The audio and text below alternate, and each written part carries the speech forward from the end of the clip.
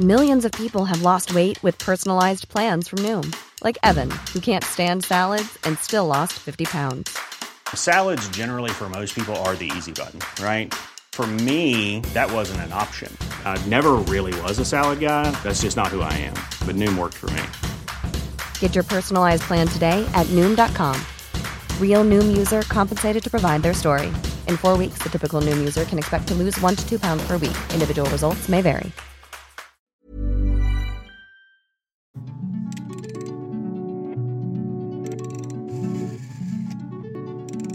Drop the euphemisms. Please, call me disabled.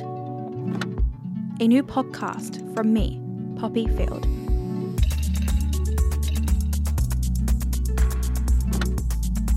I know how complicated our relationship with disability can be.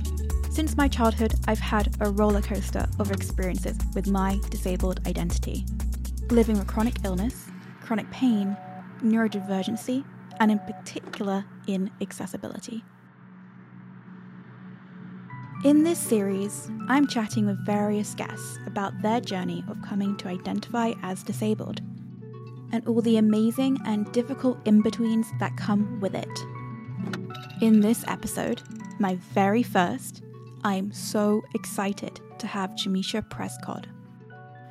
Jameisha is an artist filmmaker, producer, and writer from South London. They started the Instagram page, You Look Okay to Me, which has grown into a vital online space for chronic illness. It's educated and empowered many people, me included. We'll be sharing their story, and we'll discuss what we want the future to look like for everybody. Temporary non-disabled and disabled, you included. Hi, Jameisha. Hello, thanks for having me. It's so lovely to meet you. Let's rewind. Let's jump into your upbringing. Did you grow up with exposure to disabled people, and what disabled people did you know of? I did. So I did grow up with an exposure to disabled people. I kind of don't know a life without being close to disabled people. My cousin, he's no longer with us. He was like a year and a half younger than me, and he was autistic. And so my whole life, it was just knowing that disabled people are awesome and cool, and there's nuance to it, and having that upbringing, being so close to him, because we were more raised like siblings. He was my only first cousin. Yeah, that was my early exposure. And actually, because of him, when he used to have they used to do like disabled children's events, so sometimes if there's like a fun fair, there's oftentimes a day for disabled children specifically. I would go with my aunt and with him, and then he would often go on trips and he would make friends that were also disabled. So I was just often having experiences with different kids with different disabilities growing up before I even realized that I was disabled later on. So disability was just normal for me. That was normal. I love us so much. I unfortunately did not have that experience being neurodivergent and chronically ill like my whole life. And it's such a wonderful contrast of growing up with it being normal and growing up with that exposure. I'm a little bit envious, but also just so happy for you because it's what everyone deserves. I was so grateful for it. And I think where it got tricky is realizing, and this is more so when you start going to school, that it's not normal for other people. And that's where like the frustration obviously comes into play, because people didn't get him. And obviously us being so close in age, he was in like the school year below me, and we often went to the same school. It was quite frustrating because it was usually me having to like shout at people or like do certain things on his behalf, because it was irritating because they just didn't get it, and you're just trying to explain like he sees things differently, or he needs this access kind of, I wasn't even using those words, but for lack of better terms, I was kind of trying to advocate on his behalf, because sometimes people just don't, well, we know this, people don't listen to disabled people themselves. And so at the time I'm trying to be this like big cousin to shout at everybody, but that's where things kind of got frustrating. It's like, oh wow, you lot don't get it? How comes? Why? It was so weird to me. So I'm guessing that's kind of the first time you realize like the world is not built for disabled people in mind. Like this is built in non-disabled image. 100%. I think it's amazing that even being a little kid and not maybe having the vocabulary and the education behind it, you were still able to advocate. That's pretty impressive, because as a kid, I was bad at sticking up for myself. Don't get me wrong, I was bad at sticking up for myself, but him, it's like, no, you don't talk to him like that. It's always different when it's someone else. I don't know what it is. It's like this adrenaline rush. It's like, oh, that's it. No, we're not having that.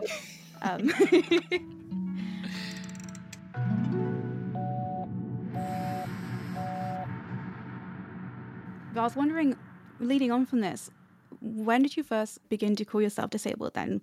Because you've had this exposure to disability, and I'm wondering what that journey and that link is. I would say when I started calling myself disabled, it probably was, it's hard to remember the exact year, and I think it probably was around 2017, 2018, something like that, was when I actually started calling myself disabled. Because prior to obviously, my cousin being disabled, I wasn't diagnosed with a chronic illness. I wasn't actually ill at that point. So I moved around the world as a non-disabled person. I mean, I should add that I'm currently in the diagnosis process to see if I'm neurodivergent. So, plot twist could be that I was disabled the whole time, but the jury's still out on that. So I'm still not quite sure. But in response to, I guess, specifically what I'm being diagnosed with, yeah, I got diagnosed in 2014. And then most of that time I was at uni and I was just figuring out what it meant to have lupus, which is my condition. And then as I started learning more, and it was really when I started doing my page, You Look Okay to Me, and I started talking to other disabled people with chronic illnesses and without. I don't know, I started to get a bit more political and understanding the politicism of disability. That's when I kind of started realizing that when I wasn't calling myself disabled, it was partly because I still had this concept of, oh, I'm chronically ill, and it's a very on and off illness. So I don't feel like it's right for me to call myself disabled because there are people that are quote unquote worse than I am, or whatever that means. That was a very ableist way of looking at it, but that's how I saw it at that time. And then, I don't know, with time, I realized that the identity is this really empowering thing. And it empowered me so much because then once I started embracing it and realized that, yes, I have a disability because the world is not accessible for me. It's not actually about my illness. It's about the barriers that are in place in society that stop me from being able to thrive in certain places. When I started realizing that was when my life kind of changed and I was actually allowing myself to have access needs. All of these things sort of came after that. The catalyst, the trigger point was when I got a freedom pass. A Freedom Pass is a special bus pass, primarily based in London, that provides free travel for disabled and elderly people. My auntie, and this is, after my cousin passed away, she said to me, oh, I don't know why, I think his passing almost triggered her to realise that there was all of these things that I was entitled to. And she was like, how come she don't have a Freedom Pass? I was like, oh, I'm not disabled. She's like, yeah, you are. I'm like, oh, all right. Okay. So it kind of was triggered from there. And then, it was an empowering moment, actually. I kind of felt scared even saying it. I kind of felt like I was going to get told off, but it truly was an amazing thing to do because I realized there's not a shame in it. And it's actually not necessarily a restrictive term. It's quite freeing, actually. I think it's really interesting how it took that almost external validation or someone telling you, no, I think you're disabled. Because I know how long it takes to get those passes. My blue badge, for example, took such a long time to get. It's almost wait, I'm allowed this? Okay, I guess I can call myself disabled. Yeah. I mean, that is a great little segue into access tools, because Freedom Pass obviously being a massive access tool for getting out in the world safely. Yeah. Did that help you explore any other things that you might be entitled to, or? Yeah, well, the Freedom Pass came actually after PIP. PIP, or Personal Independence Payment, is a welfare entitlement in the United Kingdom that is intended to help working age adults with the extra costs of living with a long-term health condition or a disability.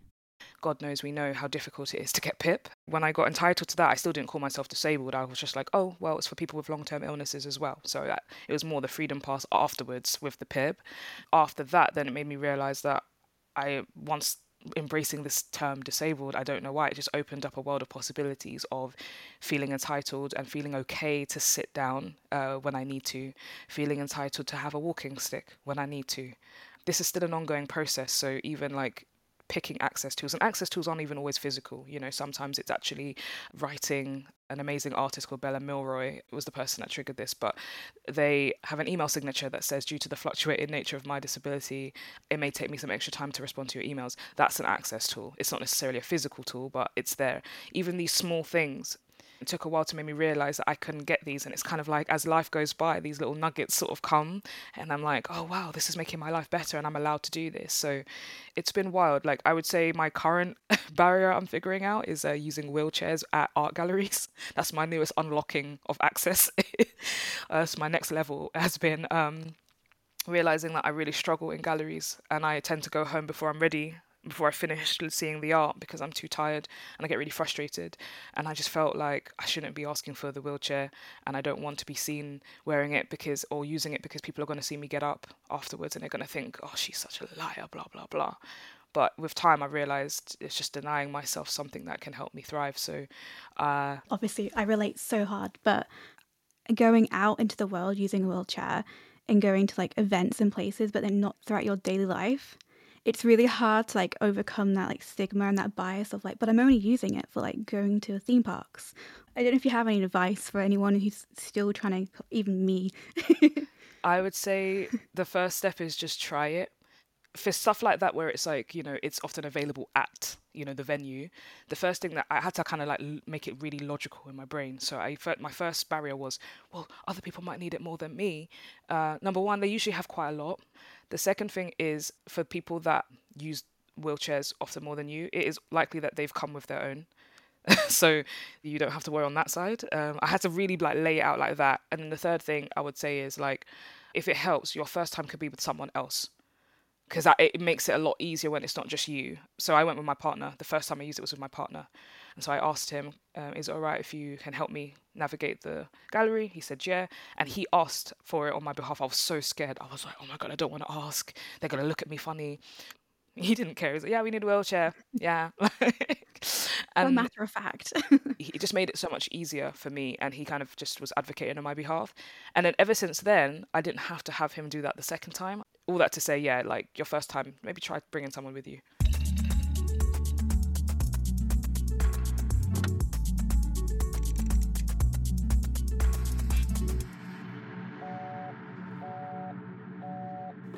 So I guess we could talk about like what your relationship with your disabled identity is now, coming from all that perspective and that growth. What does it look like? It's so interesting you bring that up, because it's something that I've been sort of sitting with for the last couple of weeks, because I've been on and off quite ill over the last couple of weeks, while also having projects that are time sensitive. So, earlier I mentioned that actually being able to call myself disabled was really freeing. It was empowering. So that is still true. But I have sometimes this split thing, especially now, where to be disabled is empowering, like as an identity, as this community that I've been able to even be in touch with, like, because even embracing the identity has enabled me community. It just feels really like powerful to have that. At the same time, there's a really tricky relationship with identifying as disabled when you're chronically ill, because your disability is linked to symptoms that are really hard and painful, and symptoms that I actually don't want. So then I sat and realized it's not that I don't want to be disabled, because I actually think it's an amazing identity to have. And I think we're so like, we're often very political and very mouthy and very, not all of us, we're all different, don't get me wrong, but like a lot of the people I talk to, like, I don't know, we become like just this cool batch of people, because sometimes adversity or like being marginalized sometimes like kind of pushes you into like certain traits because you have to survive. So I'm so proud of that when it comes to the disabled community. At the same time, though, there is these negative feelings that come with not necessarily being disabled, but with what has made me disabled, because it's hard. Lupus is really shit. Like, it's really, really hard. And when I'm having a good day, obviously I'm like, yeah, man, I'm a disabled person. On the bad days, I'm like, yeah, I'm a disabled person, but this is really hard. This sucks. Like, and I'm sure this also exists for non-chronically ill people too, but I'm mainly speaking from this experience. But when my joints are hurting, when I had this plan for the week and I wanted to do something, I wanted to go to the gym, and now the gym has knocked me out for 2 weeks, or someone's asking me to finish something and I really want to finish it, and they're not being horrible, it's me, I'm having this internalized problem, and now my fatigue has impeded that. That's where I really struggle with the identity of it, because it's not disabled that's shameful per se, it's just it's so hard to have this thing. And this is what's kind of informed my disabled identity. And it's sometimes like I feel guilt, because I'm like, oh, like, are you feeling guilty for feeling this way, if that makes sense? And so also it's making me reflect on the space also that chronically ill people have in the disabled community as well.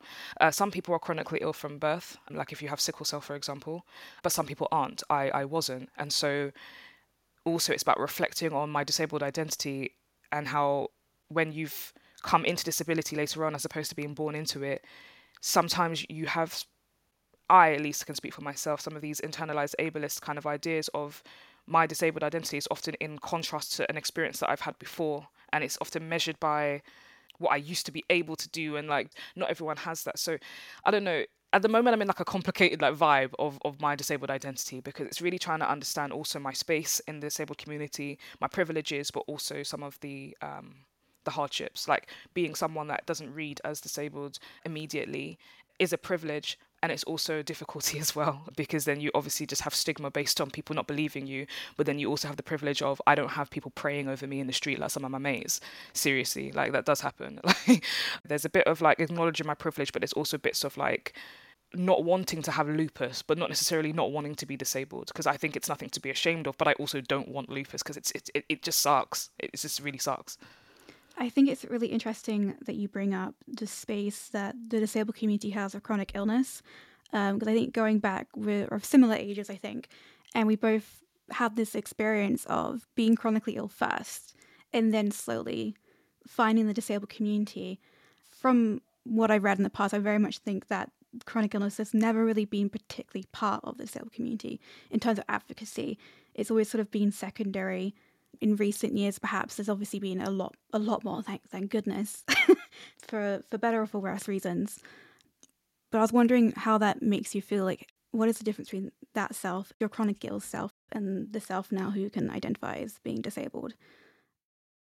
I mean, when I was chronically ill and not disabled, obviously I'm both, but prior to that, that was me othering myself, and I've been othered too, so it's not even like it was just me, but on a personal level, like I was kind of separating myself because there was some ableism there, because I was looking at other disabled people and I was kind of like, well, I can do more than them, so I'm not a wheelchair user, I'm not this, I'm not that, so therefore I'm not disabled.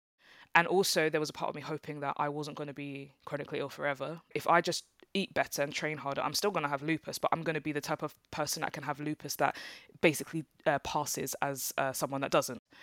Also, it was just the fact that, like, kind of like you said, having a chronic illness and a long-term condition, I think it's a newer concept of it being under the same conversation as disability. And I think it's because of now there are more people kind of having these conversations, and also critically unpacking what disability means, and the conversation about the whole social model versus medical model, blah blah blah. The social model of disability states that disability is created by the way society is organised and designed. This is widely followed by many disabled advocates and the disabled community. The medical model defines disability by what a disabled person lacks in physical and productive ability. There is a lot more depth to both these models, so I highly recommend researching if you wish to know more. All of those conversations over the last 10 to 12 years has changed the way we speak about disability. So I think with those conversations being had, that's helped me obviously also like have a different perspective over it. Number one, realizing that disability is so diverse, and it's not based on who is quote unquote worse off than others. Like, it's not measured by that. It's very individual, and it depends. I mean, a friend of mine, for example, she had polio. So she uses mobility aids all the time. However, she doesn't deal with fatigue. So she has the visible side of having a disability, in a sense where people see her mobility aids, they see the way she moves around in society. When she goes to work, there's a lot of ableism there, and obviously, like, she needs her access needs met. But at the same time, when we were talking, she was like, well, you still have access needs. This is obviously in my early days. She's like, you still have access needs. I don't need to tell them about some days I'm not going to be able to come to work because I'm too tired or too fatigued to get out of the bed. I don't deal with that. We're both disabled. We have different aspects of it. There are some people that are going to deal with this part, some people that don't. It's kind of like someone was explaining to me the best way to envision the autistic spectrum is not a slider that goes from left to right. It's kind of like if you were in a radio booth or like in a music production studio, there's different sliders that go up and down. Some people's sliders will be up for some things and some people's sliders will be down for other things. I think that can extend to disability overall. That's when I kind of came into like a more nuanced understanding of disability, which obviously in turn helped me identify as disabled.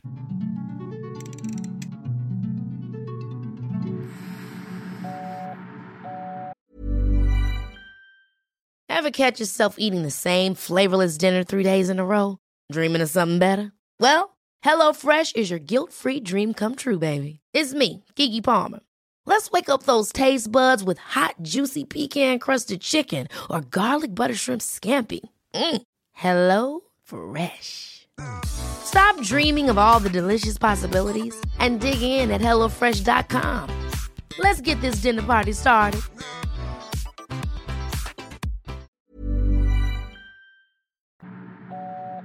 I don't know if you also experienced this, but coming to terms of being disabled involved a lot of dismantling capitalism and becoming more anti-capitalist. And I don't know how you feel about that.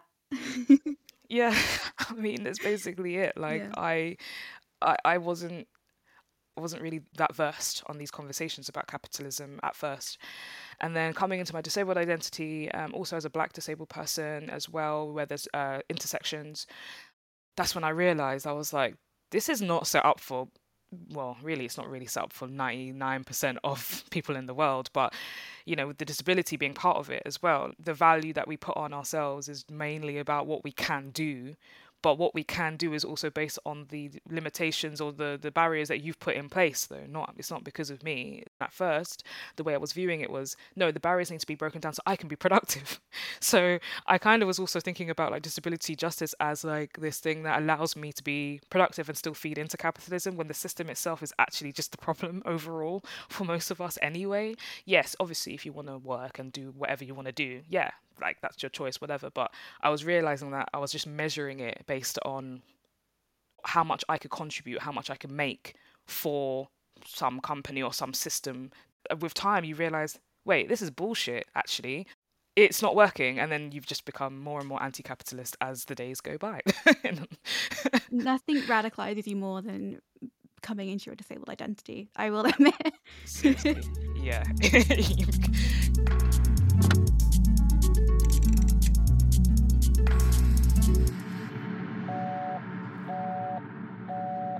But my word of advice though for listeners is definitely to rest.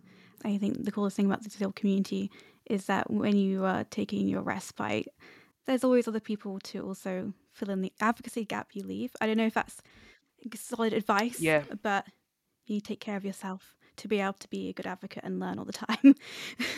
For sure, rest periods are actually needed. Rest is a massive part of advocacy, and I think that goes unsaid a lot. And being chronically ill, we need a lot more of it than usual.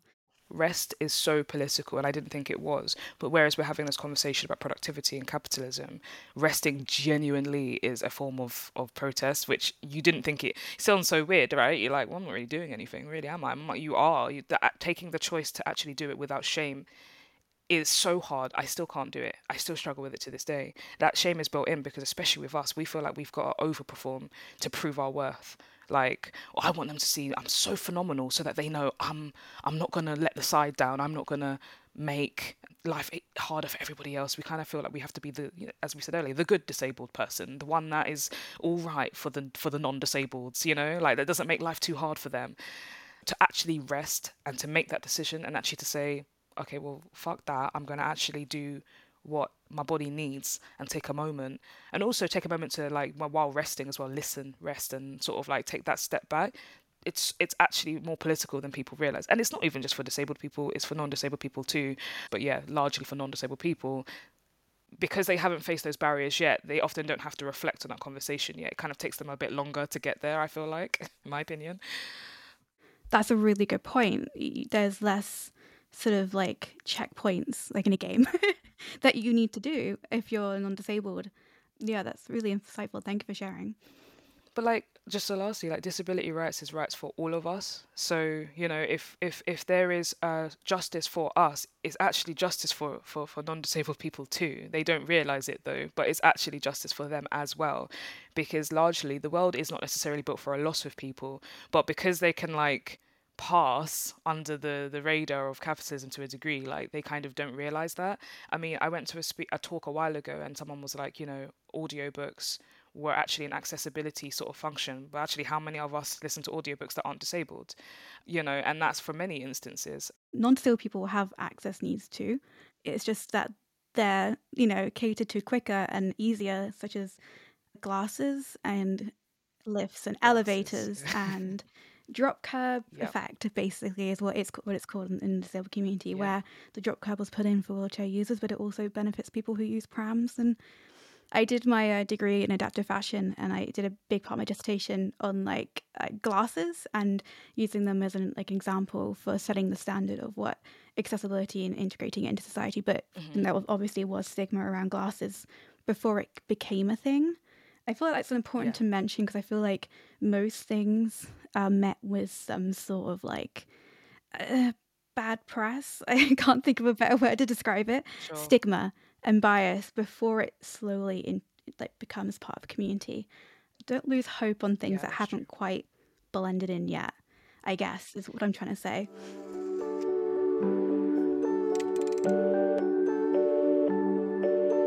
In 5 years' time, what do you want your relationship with your disabled identity to look like? In 5 years' time, I think I want there to be less shame in it. I think I really struggle with shame in many different facets of my life, not just my disability. It's one of my biggest things I'm working on. So I just want there to be less shame and less apologies for it. I feel like I'm still a bit apologetic. Sometimes things are late because of my disability, but I struggle with it. Like, I just feel like I always have to apologize, and I always have to get ahead of it, or sometimes force myself to do things. And I thought I was past that, but I'm really not. I'm starting to learn. So I just hope in 5 years' time there's just less shame, more advocating for myself without feeling bad about it. And also just hoping that I can be a good listener in my disabled identity too, as well, be a better listener for other disabled people, pass the mic when needed, knowing when to pass the mic, when to share the platform and amplify other voices in the community. I think that's what I'd like to see in 5 years' time. I think that's very helpful as well for many maybe seasoned disabled people. I was wondering whether the shame I also experienced, despite having no one now really giving me crap for it, it's still there. And I don't know whether if it's something you experienced early into your chronic illness. Was there pushback from people that you're now harboring that shame, or was it just your brain being your brain? Because I know what brains can be like. I think overall, shame has just been something that's been a part of me for a really long time. I think even before I had my chronic illness. So it makes sense why it would be attached to that as well. However, yes, I think early on, especially, with my family, especially in not every Black community, I can't speak for, there's so many different ethnicities within the Black community, so there's no one experience. But I think within my particular family, I'm of Jamaican Caribbean heritage, I don't think people want you to feel shame on purpose, but there is sometimes this underlyingness when you have a condition.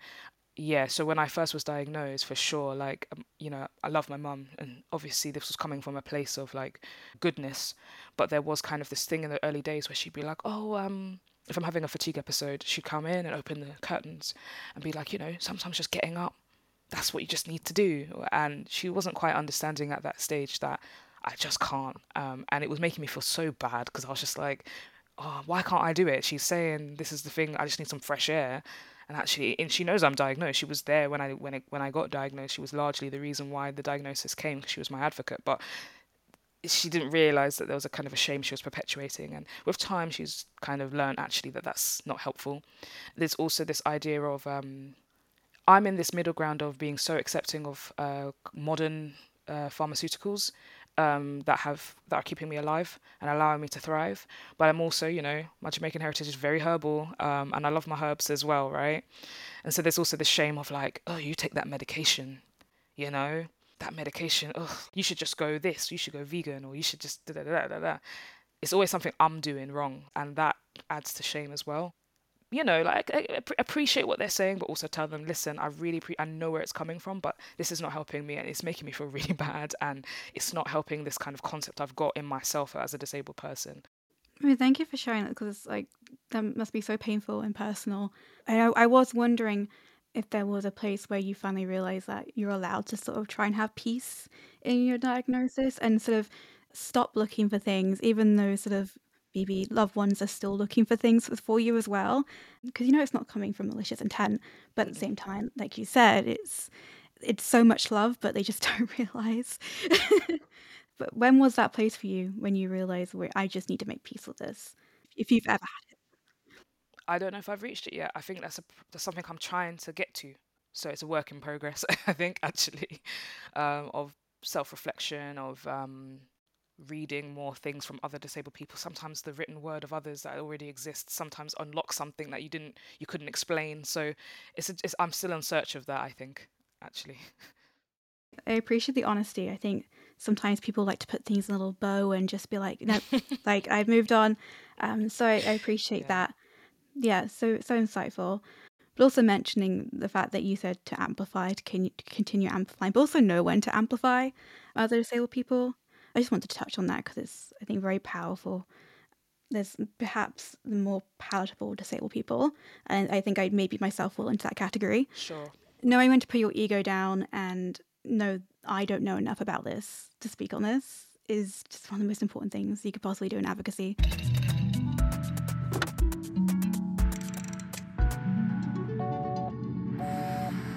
What would your message and takeaways be for disabled listeners, but also non-disabled listeners who want to learn more? So a message for disabled listeners would be, I hope, like me, we continue to like unpack the shame. There's obviously some people are already aware there's no shame in being disabled, but I hope that like we can continue to lose that. I think also understanding that as a community, we need to like talk and listen as we already do, but more so, and have some level of intersectionality and just figure out, okay, like when's the right time to speak and when's the right time to listen. I know people already do that, but I just more so my message to the disabled community is just encouraging that. And also, resting, because it is hard out here to be disabled of any kind. It is tiring. The non-disabled sometimes, maybe they don't realize it, maybe they do. Sometimes the world can be really tricky for us and really shitty. So the rest is really important as well. I think for non-disabled listeners, listen a lot more. I mean, if you're here at this point of the podcast, well done. You've been listening. But yeah, like just listen to disabled people more, read more from disabled people, immerse yourself in disabled voices. Don't do that kind of knee-jerk thing of trying to kind of ignore and silence or make us invisible, because that often is what happens.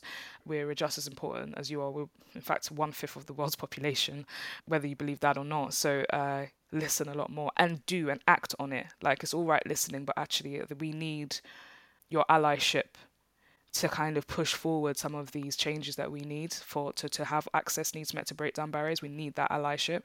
You need you to actually be active in doing that, and also just try to move away from the knee-jerk reaction of making assumptions. Like, for example, if you have that knee-jerk reaction about that person that took the lift one floor, tap your hand or something and practice I don't know what that person has going on. Like, let me keep my mouth shut. Like, let me not make these judgments and assumptions, for sure. And I don't mean this to sound condescending, so I apologize if it comes across as such, but that's it really. It's just come from a place of learning and work with us. Come on now. Come on now. No, I like it. It's like, mind your business, but also be part of our community more as much as you can. Be a good ally. Yeah, basically. One day you might not be an ally. You might be part of us, but for now. That is very true. Life comes at you fast, as they say, so, I appreciate your time. Thank you for having me. Thank you for listening. Do check out You Look Okay to Me and Jameisha's work. Keep up to date with the next episode of Call Me Disabled by following our Instagram @CallMeDisabledPod, our Twitter @CallMeDisabled, and find us on callmedisabled.com. Produced by me, Poppy Field, and Eliza Lomas. Sound design by Al Chant. Illustration by Hatier Garab. A collaboration with Acast Amplifier, CC Co, and Crack Magazine.